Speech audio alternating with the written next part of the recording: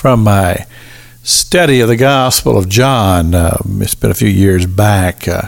Chapter 3 of the Gospel of John, where Jesus met a man by the name of Nicodemus, who came to him at night because he was afraid to be exposed as someone who was showing interest in this man Jesus. And he came to Jesus and he called him a teacher come from God.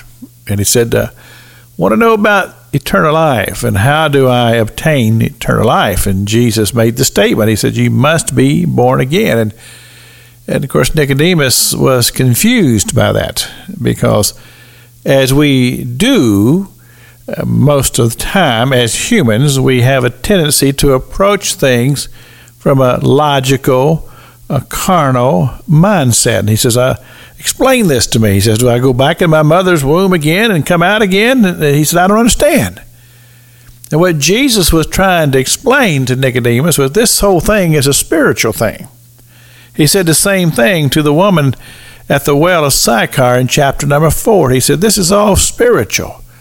And when somebody comes to Christ and comes to the reality that they are spiritual, that's a spiritual thing, because the carnal thing can't make that happen. Only the Holy Spirit can. And so now, as I've been teaching through the book of Ephesians, and so many things that the Apostle Paul tells us just confirms this whole thing about walking with Christ, and being a Christian is not something that you do in your carnal self. It's a spiritual thing. And that's why he uses the reference so many times of saying, walk in the Spirit. He said, we walk in the Spirit. We walk not after the flesh. We walk in the Spirit.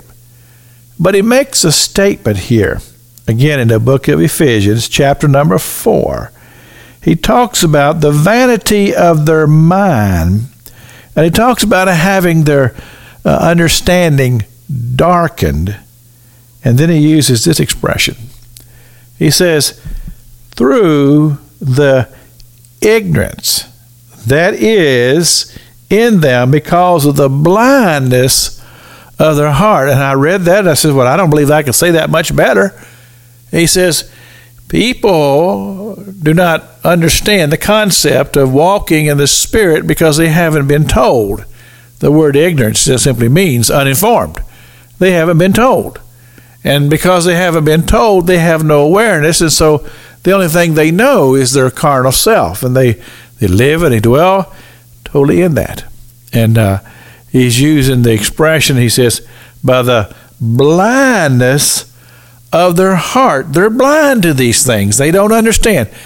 And I see this as I live my life, and I'm around humanity all the time, and I see people, and they're doing destructive things, and they're treating people in destructive ways, and they're just living often self-centered lives. And you say, well, why do people do that? Because they're not even aware that there's a spiritual person within them that has the ability to connect with a spiritual God. All they know is what the flesh dictates, and they're driven by their flesh. They're motivated by their flesh. But when something happens, and those spiritual eyes become open, that heart receives spiritual things, it's amazing how quickly things will begin to change. It's Pastor Jack King with the gospel on the radio broadcast.